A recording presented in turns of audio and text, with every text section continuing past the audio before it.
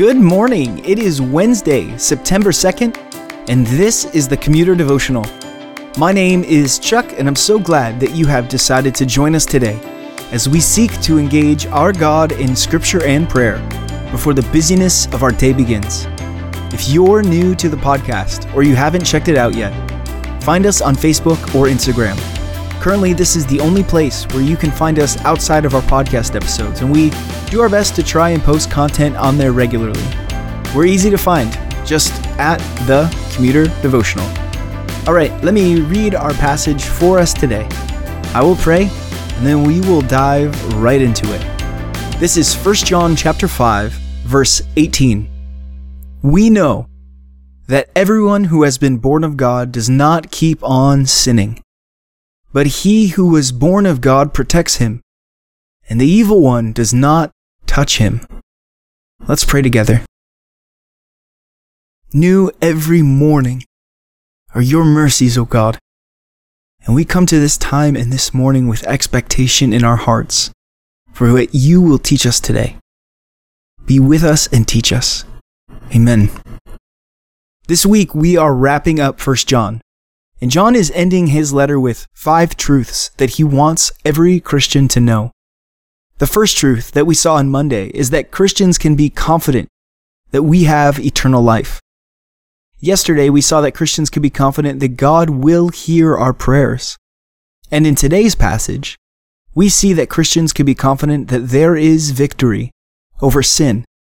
Look at what John says. We know that everyone who has been born of God does not keep on sinning, but he who is born of God protects him, and the evil one does not touch him. Buried within this verse are 3 affirmations that John makes about sin. First, we know that the person who is born of God does not keep on sinning.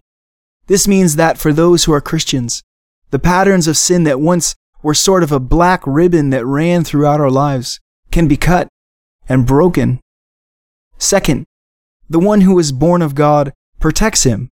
And I agree with most commentators that the one in this passage is a reference to Jesus. He who is born of God is Jesus. Jesus keeps us. Jesus protects us. Jesus defends us against sin. And third, because of this protection, the evil one cannot touch us. On Monday nights, I'm part of a small group of guys that are reading a book together about exactly this. That even for those who are caught in the most vile and addictive sins, freedom and victory are something that we can be confident.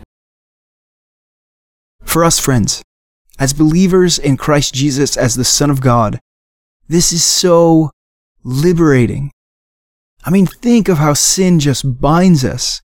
One time I had heard someone explain to me that they felt that every relationship they had ever had with others had some element of manipulation to it. That they felt like there was some manipulation involved in getting the other person to see them from a certain perspective.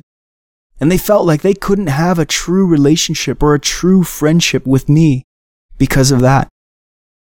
This verse is tremendous hope for that person. Jesus will guard and defend us against sin and keep us from the evil one who seeks to devour and destroy us.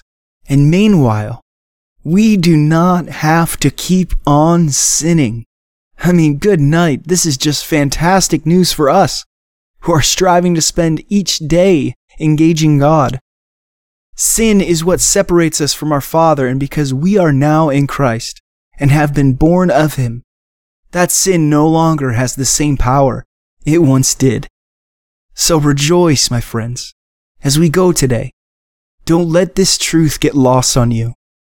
Victory over sin is not just an abstract thought, but a certainty for those who are in Christ.